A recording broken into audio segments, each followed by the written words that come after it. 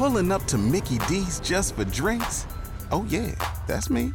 Nothing extra, just perfection and a straw.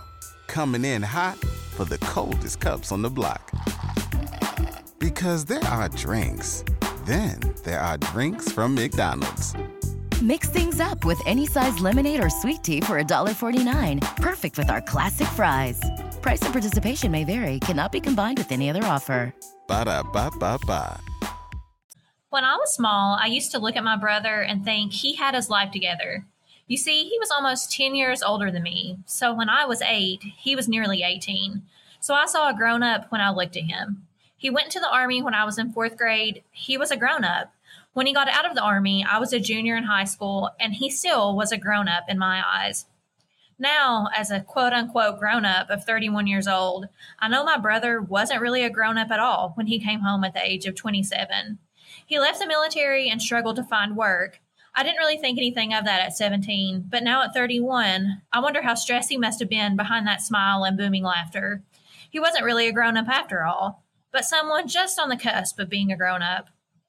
So much life was left to live for my brother when he passed away that year. Just like my brother, the young lady at the center of today's case had so much life left to give.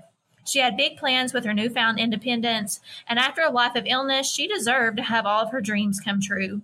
She wanted to help those suffering from addiction and touch lives in amazing ways.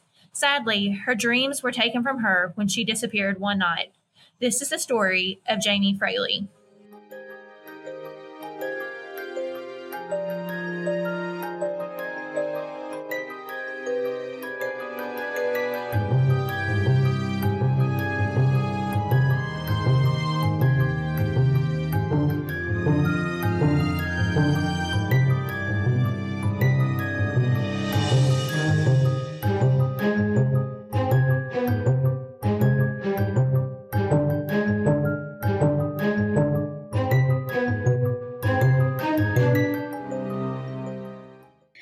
Welcome to Coffee in Cases, where we like our coffee hot and our cases cold.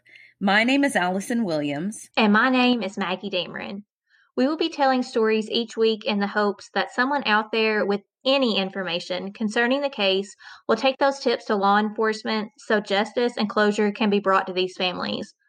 With each case, we encourage you to continue in the conversation on our Facebook page, Coffee in Cases Podcast, and to follow us on Instagram at Coffee Cases Podcast and on TikTok at Coffee and Cases Podcast.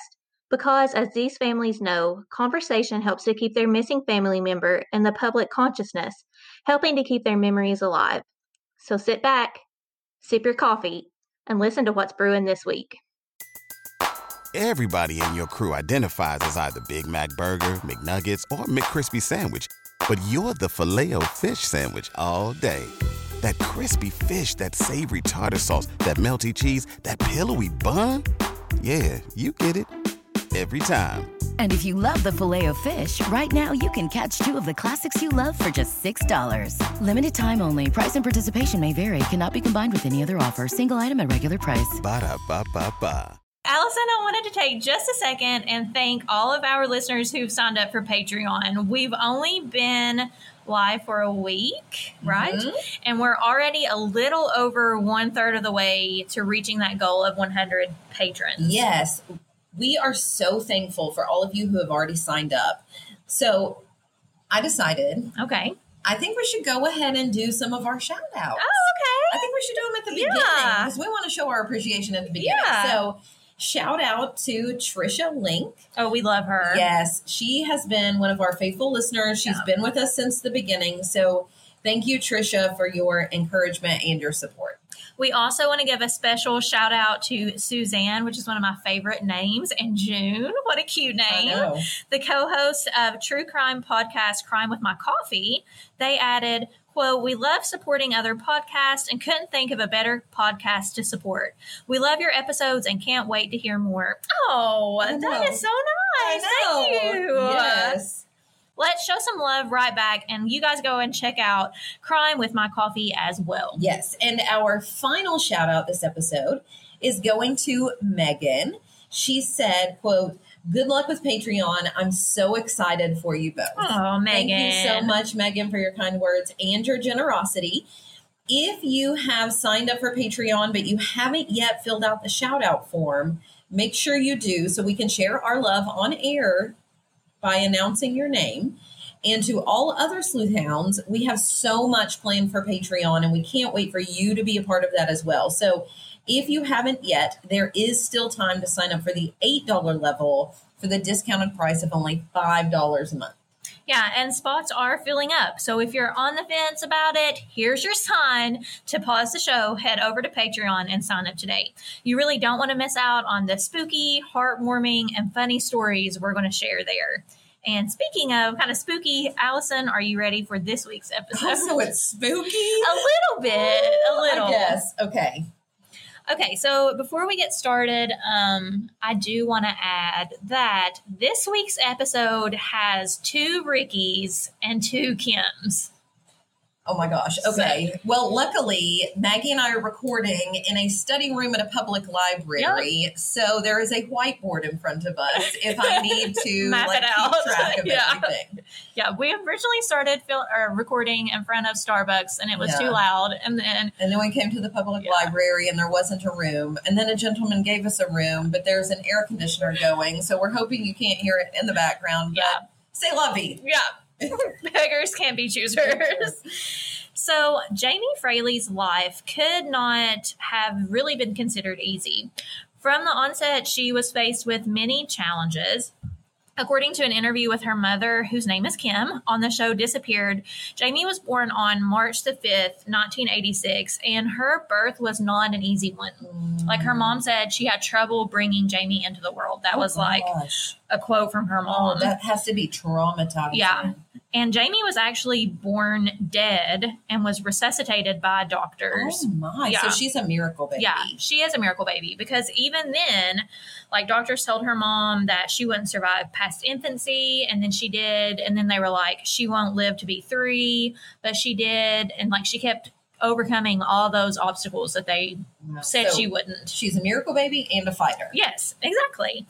And throughout her life, she was plagued with like some lasting effects of her birth. Mm-hmm. She was really small for her age. In fact, by 2008, when Jamie was in her early 20s, she wasn't even 5 feet tall.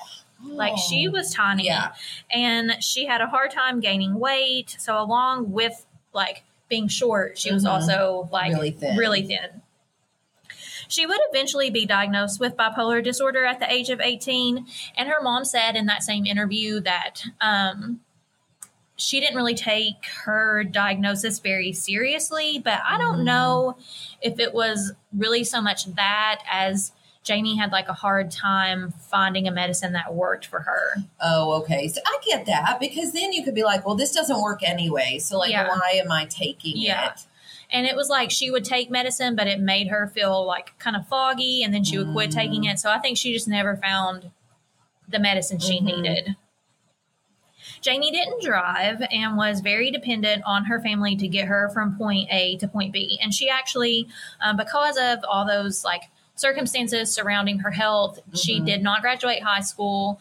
She lived at home with her mom, who helped manage her finances and take care of her.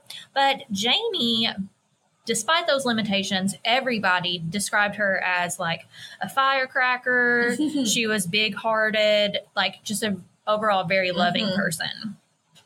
And because Jamie had such a big heart, she was dedicated to helping others. In fact, she became very active in a local church. And through that church, she discovered a program that helped addicts overcome addiction. And Jamie felt like called to that profession. She felt that's what she needed to do. That's awesome. And so at the age of 22, everything started to kind of click into place for her. She had decided to go to school to get her GED and do like drug counseling. Okay. And pursue a job in drug counseling. Well, that's good. She's going to college and getting, her high school diploma and getting that certification with the end goal in mind. Because so many people, start college and they're like, I have no idea what I want to do. No idea what I want to do. That was me. Jamie drew Social Security because of some of those disabilities and illnesses, but she had actually reached out to the Social Security office to kind of help gain her independence. Like she wanted somebody to help her like figure out how to make sure she paid her bills on time, manage a checking account. And so they had appointed her like a caregiver, which I didn't even know they did that. Yeah, I didn't know that. But they would like appoint someone to you to like take you to your appointments and show you so how to like balance that's great, checking because books. then it's not as much of a burden on your parents too. Yeah. Because they can go, what if they have to go to work and you've got to go to a doctor's appointment? Yeah. And so they had given her a care provider. And so she was teaching Jamie how to manage finances. She was taking Jamie to doctor's appointments or Social Security office appointments. Jamie had moved out of her mom's house, so she's taking yet another step of independence, and moved into an apartment that was about an hour away from her mom Kim's house.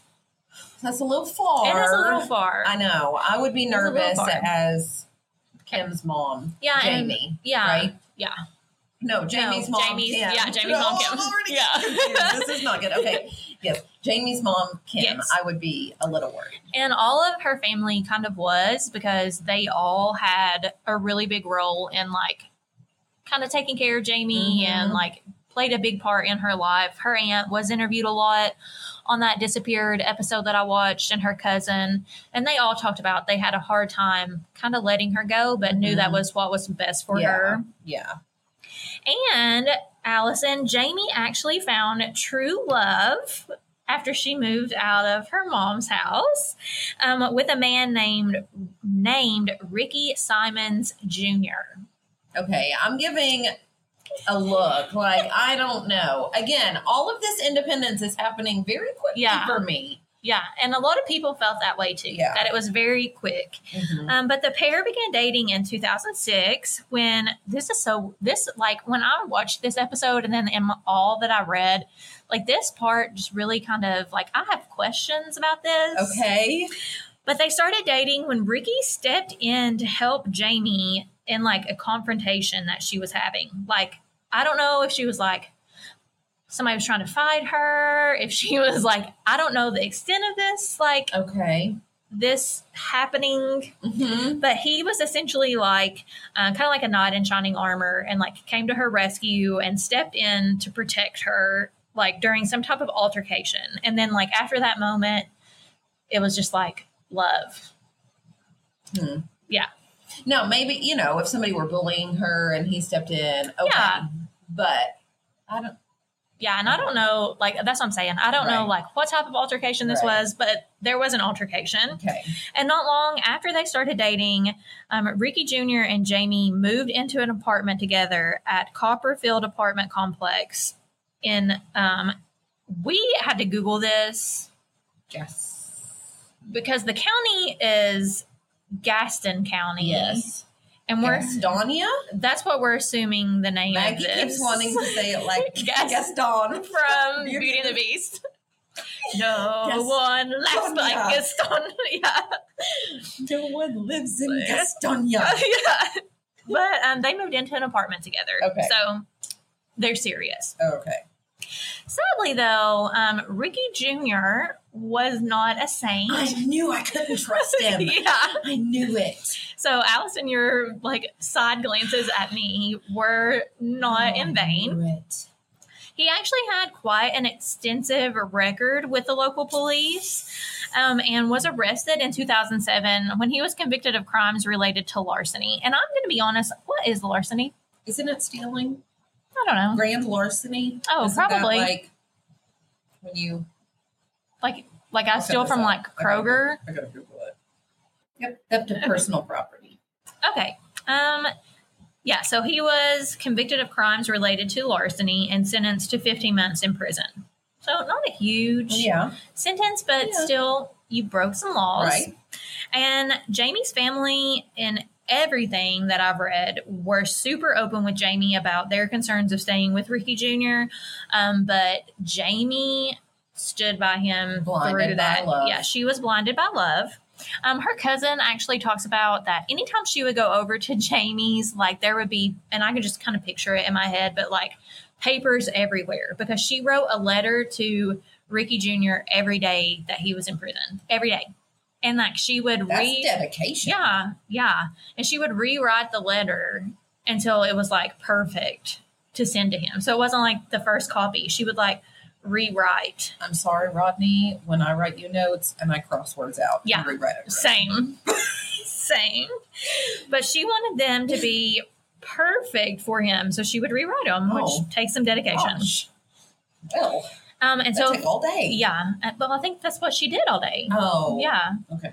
And if you remember, Allison, Jamie didn't have a driver's license. Right. And while she was slowly gaining her independence, she still needed some help with things. And for right now, we'll say, luckily, Ricky's father, Ricky Sr., see what I'm saying? Okay. Ricky Jr., Ricky Sr. Okay.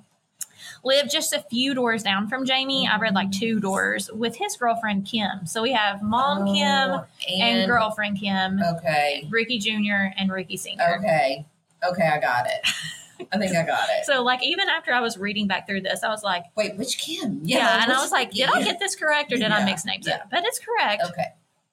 So while Ricky Jr. was in jail, Ricky Sr. steps up to help Jamie and, like, kind of be there for her as a friend, or so Jamie thought. Still giving some side eye. Yeah. I'm just not feeling this right now. Yeah. And with Ricky Jr. gone, Jamie slowly starts to depend on Ricky Sr. more and more. Like, at his house a lot. He's taking her places a lot. And we'll find out some more stuff about Senior. Listen, I'm not saying that there can't be a father-daughter relationship between 2 people who are not related. I just think that when you add a lot of dependency to it, and especially in a situation like this one, I don't know. Yeah. Well, I'll just say that. There'll be more. You'll have more thoughts. Okay.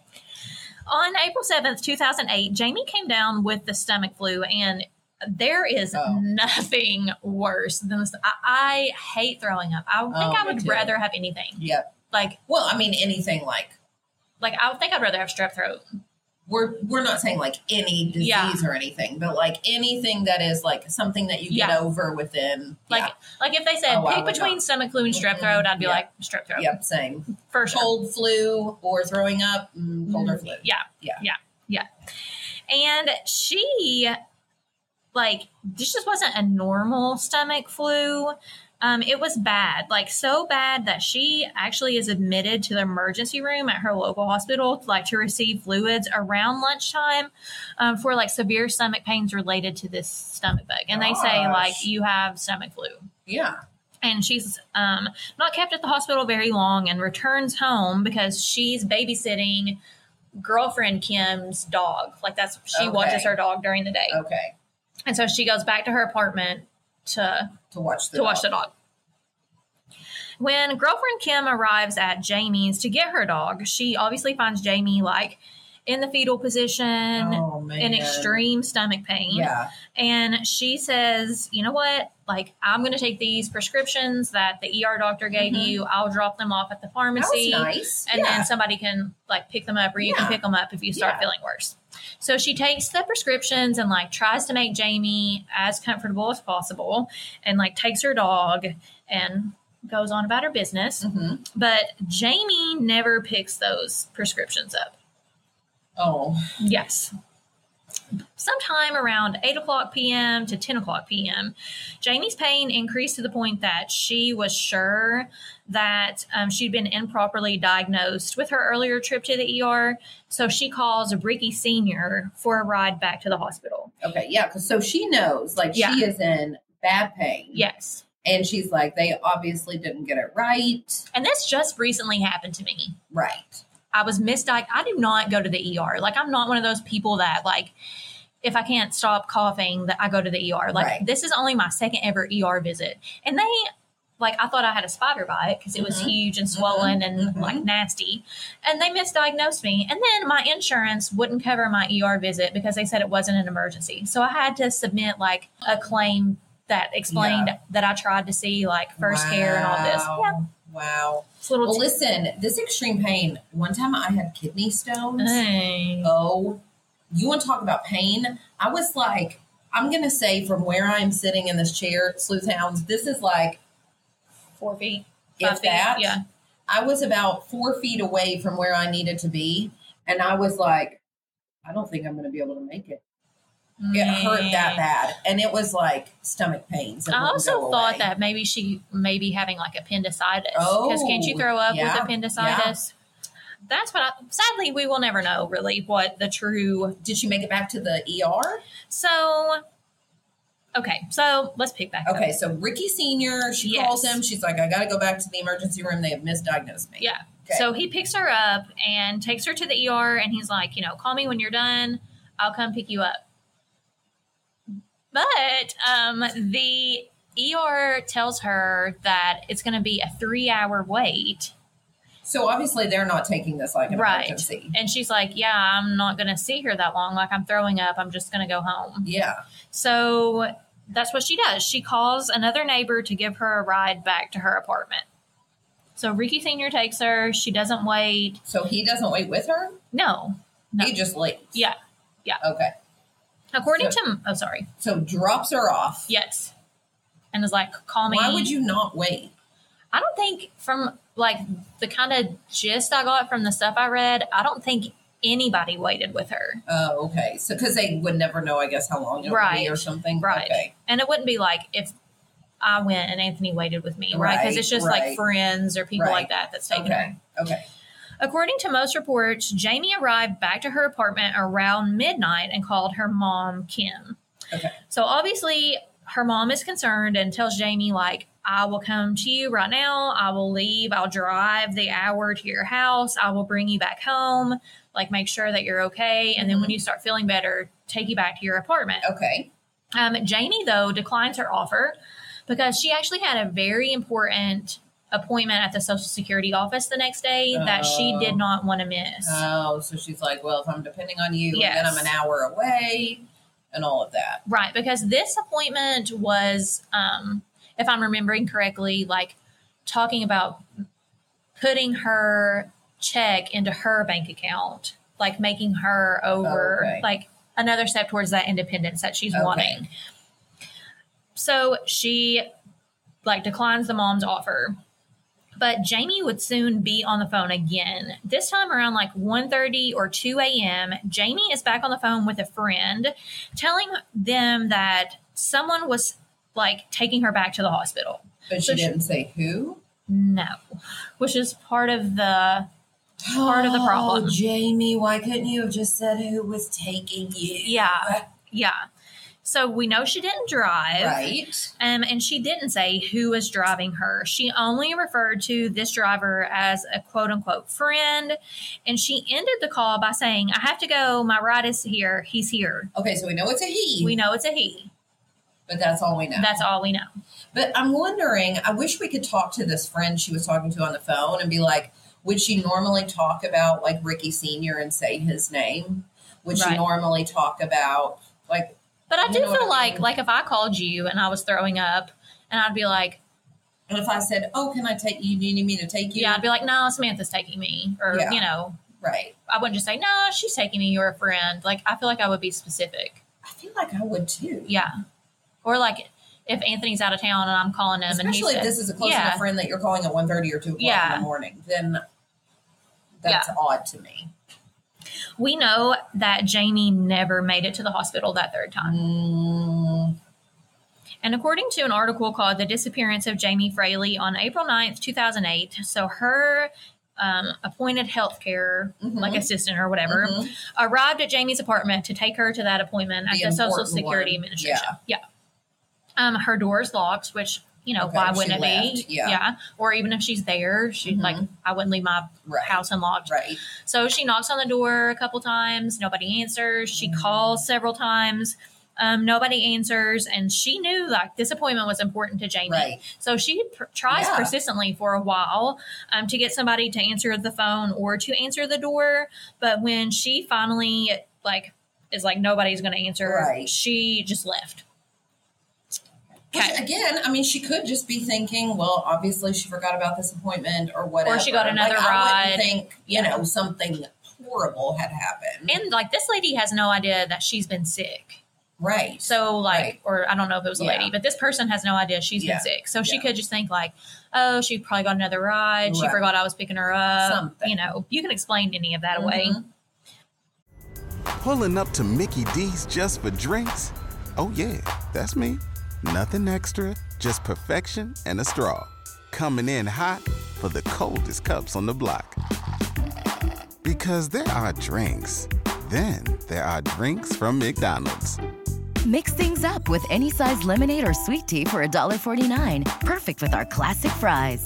Price and participation may vary. Cannot be combined with any other offer. Ba-da-ba-ba-ba. On April 11th, though. So now we're 2 days later. Yeah. Okay. When the healthcare providers still had not heard from Jamie. So I think it was kind of unusual for several days to pass and this person not hear from Jamie. She calls to let Jamie's family know that Jamie isn't answering any of her phone calls. Okay. But I feel like, can we pause? Yeah. I feel like Ricky should have noticed, Ricky Jr. before now, because she writes him letters every day. So where have her letters been? Unless, is there like a delay? I mean, there probably is.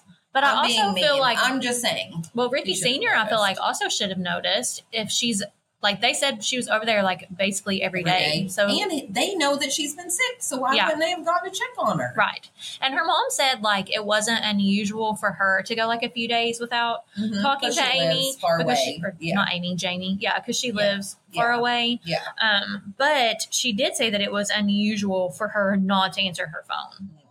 So that same day, her mom called the police and said, like, can you just perform a welfare check on my daughter? Yeah. She's been sick. Can you go over and just check to make sure that she's okay? Which I feel like should have been done before now. But I'm just being judgy. Yeah. When the officer arrived at her apartment, he found no signs of forced entry, no signs of struggle. The door was locked and everything seemed like in fine order. So he says, you know, everything seems okay on our end. It doesn't look like she was taken against her will. I understand why he said that. And if she did willingly go in a car with somebody, which she would have had to have done because she can't drive, then that would explain why nothing in her apartment seems like amiss or anything. So Kim, though, Mom Kim, was not satisfied with this answer. And she says, you know, like I said, it wasn't unusual for her to go a few days without talking to Jamie. But it was unusual for Jamie not to answer her phone when it did ring because she basically lives her life around Ricky Jr. So she's writing him letters every day. She keeps the phone near her in case he calls. Right. So, like, she's going to answer phone calls because it could potentially be Ricky Jr. So she's like, you know, maybe Jamie is in so much pain that she can't get up to answer the door. Maybe, she was talking about how much pain she was in. Okay. Maybe she's like, incapacitated. She can't even answer the telephone. Right. So Mom Kim, Jamie's aunt, and her cousin drive the 1 hour to Jamie's apartment. So when they open the door, immediately several odd things stand out to them. So things that maybe only a mom or whatever could notice. Yeah. Okay. So it appeared that Jamie had left on her own. Okay. There were no overturned tables. Nothing was out of place that would initially cause suspicion, like if you were just kind of looking, like, you know. Yeah. But upon further inspection, they found that Jamie had left her keys and her wallet, but not her cell phone. But her door was locked.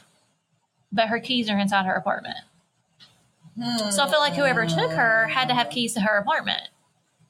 Yeah, that does seem fishy. Or else she just accidentally locked herself out.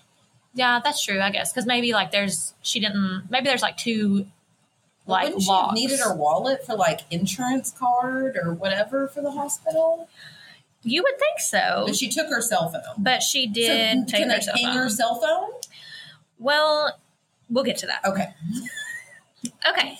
So if she has her cell phone, though, like, why is she not answering it is another question. Yes. So I think, like, we need to add some context for, like, younger listeners at this point. So we're in, like, 2008. So cell phones in that time, like, could go days without being charged and still have battery to make phone calls. Because you weren't surfing the internet. Yeah, they were not quote unquote smartphone. They weren't smart. Only using it. They were dumb phones. Yeah, they were dumb. So like it could have gone days, maybe even a week without being charged and still like be able to receive and make phone calls. Right. So even though Jamie has been gone for about 2 days, like she still would have had plenty of juice in her phone. Yeah. They did notice that Jamie had been very sick because she had vomited in several places around her apartment. And well, I guess if you're feeling that sick, right. maybe you're just like, I can't have to wait until I feel better. So the theory that she had intended to go back to the hospital is even more probable. Right. But we know she didn't. So, like, what has happened? One thing that the family found as they continued to search that it really kind of made the hairs on the backs of their heads stand up when they found it was at the top of Jamie's stairs were her favorite shoes. So Jamie either only wore flip-flops or like these like running shoes or tennis shoes as like there's just one pair. Yes, one specific pair. So this pair was at the top of the steps, and like while on their own may not initially be alarming, when the family approached them, the shoes were missing their laces, which is something that they said Jamie would have never done. Well, if that's like the okay, I always wear these tennis shoes that I have on. Yeah. What cause would I have to take the laces out of them if these are the only shoes I ever wear? Right, unless they're in like the washer, but then the shoes wouldn't have been at the top of the step. I've never washed laces. There you go. I usually just wash them on the tennis shoe. Right. Yeah, I've never taken them off. Yeah. So that's weird. Yeah, and like if she's so sick she's throwing up around her apartment, why would she be washing her shoelaces? Yeah, and why would she even be taking her shoelaces out of her shoes? Yeah. It's strange. So the family calls back the police and they're like, you need to come back. Like, this is wrong. Something's up. Yeah. So the police come back and they're like searching Jamie's apartment, and her family is desperately trying to reach her on her cell phone. Like, continually calling her phone. Like it goes to voicemail, they call again. Goes to voicemail, call again. Yep. So Jamie, like I said, took that thing everywhere, waiting for Ricky Jr. to possibly call. So she had to have it on her. Right. They knew. Yes. I mean, above all else, she's going to have this phone. Jamie has her cell phone. Yes. And they keep calling and they keep calling and they keep calling. And Allison, someone finally picks up. Somebody picks up? Yeah. Somebody picks up the phone. Okay. It was a man. Okay. That they did not know. And he claimed to work for a cable company. So he was saying, like, we are fixing these cable lines. This phone kept ringing. It's like, and so I picked it up. And we have, like, this is true. Like, the police have said, like. I'm still skeptical because that's weird. First of all, if I see a phone, this is just me. Now, maybe times were different then. But if I see a phone, and it's like we're in a public library right now. I see it randomly on a shelf over there. By the second time it rings, I'm going to pick it up and answer it. And I'm going to say, yes, whoever's phone this is, it was left in the public library, at this and this address. Well, like, he says that. Why didn't he hear it the 50 other times it rang? Well, from what I could have gathered is I think this phone was like on the road, like had been tossed out of like a driving. Okay. And so maybe he just didn't hear it if there was traffic or something like that. All right. I'll go along. So we'll let that slide. Said that's true.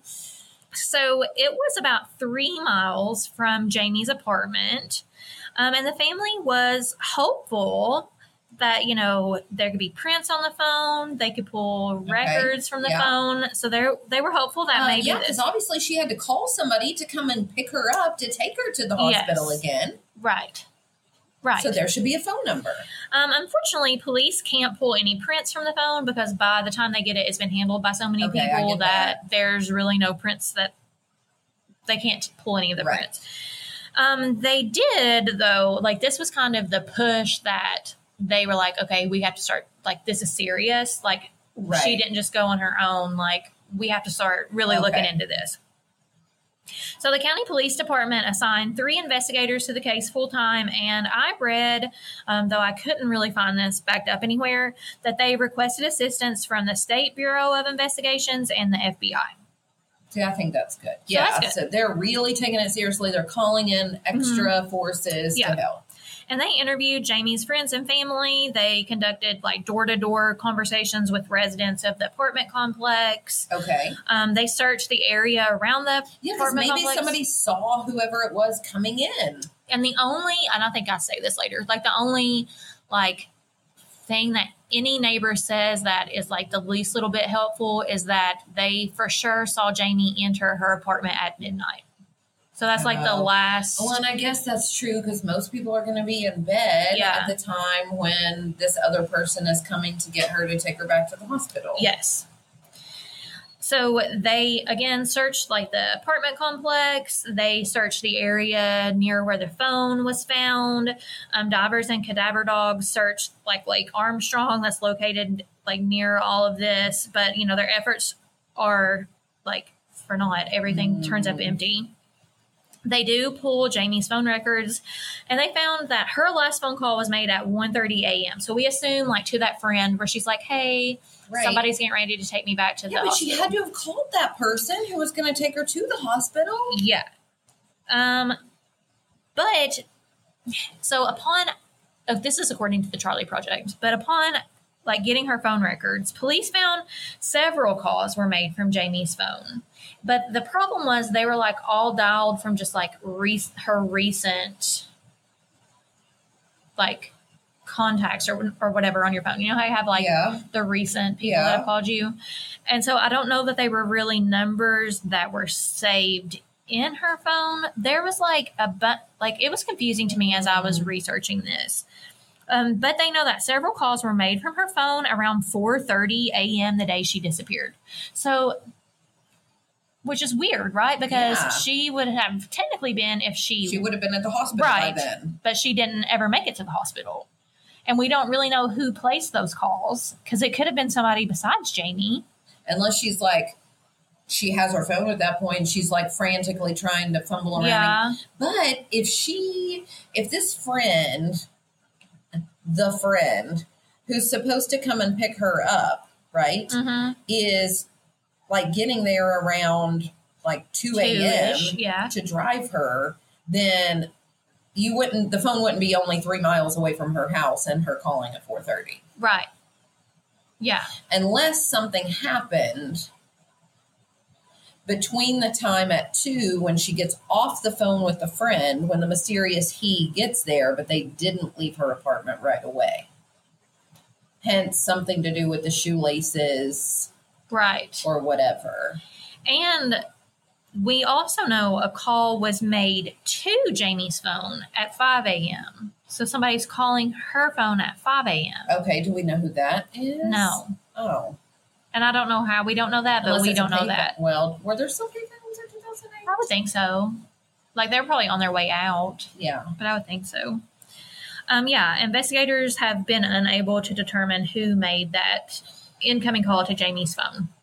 I feel like, though, and I could be wrong, but I feel like because Jamie doesn't have, like, I know she has her position where she's trying to become, like, a drug counselor. Yeah. And so she has that group of people who she knows. Yeah.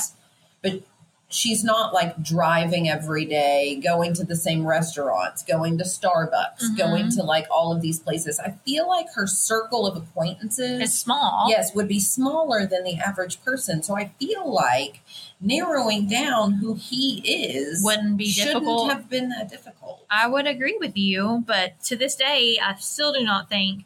Well, they have a good idea of who he is, and we'll talk about it. Okay, but it's never been like concretely named. Okay. I did read Jamie's family made flyers that they passed out. There were, like interviews that were conducted. I read in one place that they hired their own investigator. There was a billboard that was funded that was put up on I-85 to raise awareness about Jamie's case. They tried to get like a pathologist to help with the case, but like this person was denied access to her case file. I wonder why. Well, this only found in one source that I read, and they said it was because the police department said it was an ongoing investigation, so they denied access to the file. Unless it's not like I don't know, if law enforcement, like if they had vetted like a forensic versus like an individually hired Yeah, like not within their circle of things. So naturally, police turn their attention to Ricky Sr., as he is one of the last known people to see Jamie, other than that neighbor that saw her walk into the apartment at midnight. Okay. So Ricky Sr. did agree to be interviewed by police, which was good. Yeah. But when he was interviewed, police said that he was considered like aloof and cold. And he actually denied or refused taking a lie detector test, which again, we know like lie detector tests, like what are their purpose? I know. Yeah. But I do feel like if you didn't have anything to hide, you would just be like, why not? Right. But he refuses to take a lie detector test. Police heard rumors that Ricky Sr. was becoming obsessed with Jamie. So like they have heard like through the grapevine of friends that he is like, this is more than just him being helpful. Like, there's like an infatuation type thing. Wonder if that's why he seemed cold. Well, you know, wait till you hear more about Ricky Sr. Oh no. In the meantime, like before Jamie's disappearance, I did read that Kim and Ricky Sr. had split up.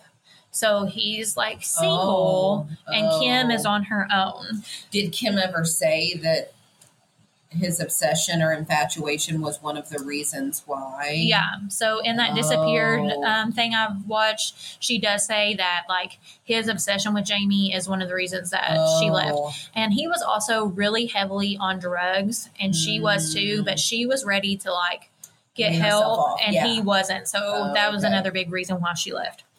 So police start following Ricky Sr., like telling him. Because they're like, you know, maybe he'll revisit. Right. Like wherever. Yeah. So as they're following him, they find a trash bag that's full of items. And I never found what these items were. But it was like from his car about 2.5 miles away from their apartment and only about 1.5 miles away from where Jamie's phone was left or essentially tossed out of the window. Why would he have a trash bag full of his items 2.5 miles from his apartment complex? He said he got a flat tire and had to move those out of his trunk to get to his flat tire and then just forgot to take the bag. Yeah. At least it's a reason, but I'm not believing this reason. So police, though, like I said, I did not read anywhere where they said like what was in this trash bag. But I feel like if it were super incriminating, then that would have been like, okay, he did it. Yeah. And then if it was, then that's also probably why they haven't said anything. Right. Because it's evidence. They do begin following him, but the creepy thing is that as they're following him, they realize that Ricky Sr. is stalking his ex, Kim. Oh my gosh. So he stalked. Okay. So he was infatuated with Jamie. Yeah. But he's also stalking his ex. And also, Ricky Sr. had a history of violence against women. Oh, no. In fact, he had served time for strangling his ex-girlfriend to death, which immediately I was like, shoelaces. I know. That's exactly what I was thinking. Yeah. And he was charged with manslaughter and released only 6 years later in 1992 for good behavior. So I guess you can strangle your girlfriend and like still be considered to have good behavior? Yeah, and only serve 6 years. He also was charged with, like, he had some fraud charges, some larceny charges, some drug arrest, and police, like, they go to Kim, ex-girlfriend Kim at this point, and they're like, you need to get a restraining order. Like, immediately you need to go get a restraining order. He's following you. And she actually does that. She goes, like, right after they tell her, and she files a restraining order. Okay, smart. Yeah, she's like, not today, sir. Yeah. In an article I read on popculturecrime.com, which was so hard for me to just say, the author stated that on June 7th, Kim felt that something strange was happening. Like, her car started to smell bad. Oh, no. And 2 days later, she opened the trunk of her car and found something disgusting inside. Was it a dead animal? Sort of. It was a dead man. A dead man? Yeah. Ricky Sr. was dead inside the trunk of her car. So he had, like, committed suicide and shut himself in there? No. How did he get in there? So underneath his body, they found some of Kim's personal possessions. Like, he had been sneaking and stealing things of hers. And like, he had all of this and a knife in her car, and he'd been dead for 2 days. And authorities speculate that he hid in her trunk so he could ambush her and kill her. Yes. Up the trunk? Yes. But it turnaround fair play. So he had suffocated or something? Well, they don't know if he suffocated or died of heat stroke, but there were like drugs and alcohol in his system. So they think like he was too like. Oh, and then like he's coming out of like, what's it called? Detoxing, right? And then maybe, because you can't quit alcohol cold turkey. Well, I think he's like so disillusioned and so high that he doesn't realize he's stuck in there and needs to pull like the emergency release to get out of the trunk. I didn't either until I read this and researched it. But because you're like, what if I ever get? Yeah, because that's exactly what happened. Wow. So it was only after his death that police finally say that they have suspected him in the involvement of Jamie's disappearance. Okay. And obviously now there's really no proof, right? Because he's dead. It may seem pretty obvious what happened to Jamie, but I do want to discuss some theories that I stumbled upon in my research. Okay. There are a couple that I found. There were 2 that I found in an article called The Disappearance of Jamie Fraley. Obviously, one is that Ricky Sr. is responsible for Jamie's disappearance. He has strangled an ex-girlfriend. Yeah, he was stalking another girl. Infatuated with Jamie. Yeah. And her shoelaces are missing. Yeah. So he's currently considered a person of interest. He has that criminal record. He served time for manslaughter.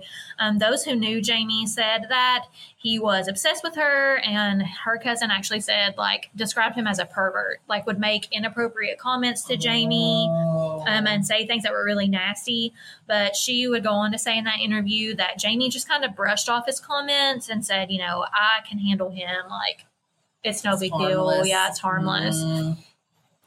This was my thought, though. Okay. So he lived 2 apartments down from Jamie. He was the maintenance worker of this apartment complex. So as a maintenance worker, would he have keys? Mm-hmm. You sure would, because you would have to be able to fix the furnace or the toilet or whatever. Oh, man. Yeah. Which could be why her keys were inside. But her door was locked because he would have had a key. And I feel like even if he weren't the maintenance worker, he would have still had a key. And that's why I'm wondering if whoever she was talking to on the phone, remember I asked that at 1:30 or 2 in the morning, would she have said, Ricky Sr. is here? Or if this is a friend or a cousin who doesn't like Ricky Sr., maybe she didn't want to say who it was. Yeah. So she was just like, a friend's coming. Me. He's here. I got to go. That's true. That is very true. We also obviously know that he's the last person to see Jamie, and that he had already driven her to the hospital at least once. Right. So something else that sticks out to me is that when Ricky Jr. was released from prison, so he was, I think, I read, 20-some days before his release is when Jamie disappeared. Mm-hmm. He was released on the 29th. He chose to stay with Jamie's family instead of his own father, Ricky Sr., because he believed his father was guilty. I wonder if she said anything or made hints, in those letters that she would write him, that of the I wonder if they've read things. Those letters. You get to keep I'm all sure that. They probably. I would think so. And I read that Ricky Jr. was furious with his father, and actually there was several things, altercations between the two, where he just said, "I know you've had something to do with Jamie's disappearance." Well, the family cited that Ricky Jr. was a really big help with them with the investigation and kind of looking for Jamie. Obviously, we know it can't be him because he was in jail. Right. But eventually, the pain of having to deal with Jamie's disappearance became too much for him, and he turned to substance abuse to deal with her loss. A second theory, which has since been discredited by investigators, states that Jamie was killed by this man named Jerry Douglas Case, which I know, 3 names. Okay.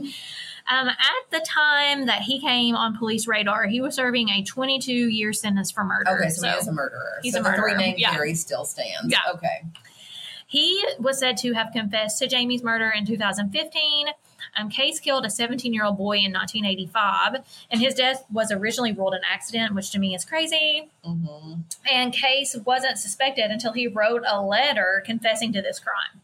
Why would you do that? But Like there's guilt, all I guess. kinds of false confessions, and I don't get psychologically why, Right. but it happens a lot.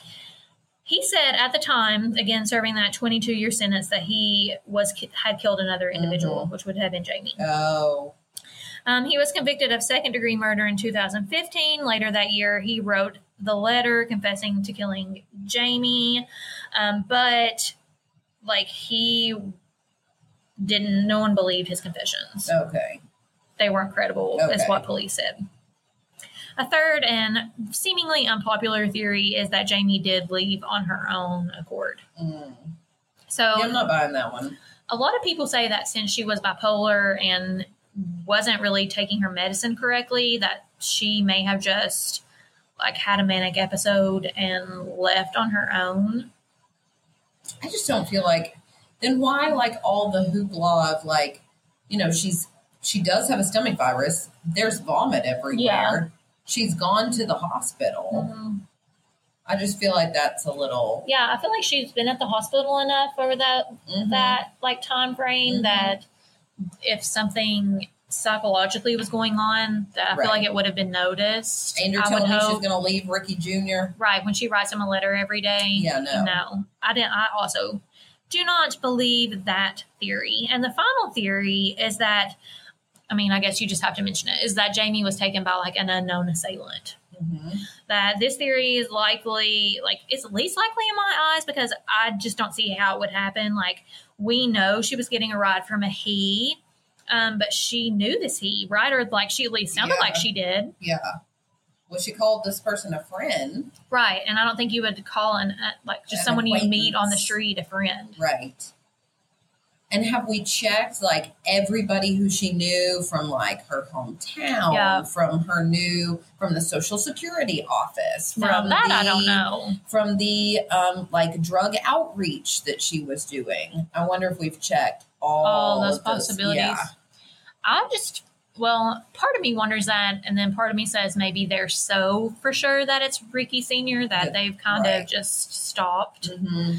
Because I think she's still technically listed as disappeared, but disappeared with possible violence. Oh, okay. I just think that I think it had to be somebody she knew because her apartment was in such fine order other than the vomit. If it's somebody you didn't know, I feel like there would have been signs of a struggle. Mm-hmm. Yeah, there wouldn't just be shoelaces missing from your shoes. Yeah. But that's the part that has me puzzled. Jamie's mother believes that Ricky Simons Sr. was responsible for the disappearance of Jamie. In an interview, she said he was, quote, hiding something and we could never get it out of him, end quote. Ricky Jr., Jamie's fiance, said, quote, first my fiance goes missing, then my dad climbs into a trunk and dies. Does that make sense to anybody? End quote. And he's right. It doesn't make sense to anyone. No one that knew Jamie ever would have believed that she would just up and walk away from her life. But they do believe that someone was cruel enough to take her away just as her life was starting. Jamie would be married now, maybe with kids. She would have been helping the addicted to change their lives. All the people she could have helped or lives she could have touched will never know the loving person that was Jamie Fraley. Sleuthhounds were hopeful that someone listening may know something about her disappearance. Remember, Jamie Fraley went missing from the Cooperfield apartment complex in Gaston County, North Carolina on April the 8th, 2008. She was 22 and was possibly wearing a large white t-shirt and blue jeans. At the time of her disappearance, she stood at 4 foot 9 inches and weighed approximately 90 to 100 pounds. She has strawberry blonde hair and either blue or brown eyes. The name Ricky is tattooed on her right ankle. Contact the Gaston County Police Department at 704-866-3320 if you have any information about Jamie's disappearance. Again, please like and join us on our Facebook page, Coffee and Cases Podcast, to continue the conversation and to see images related to this episode.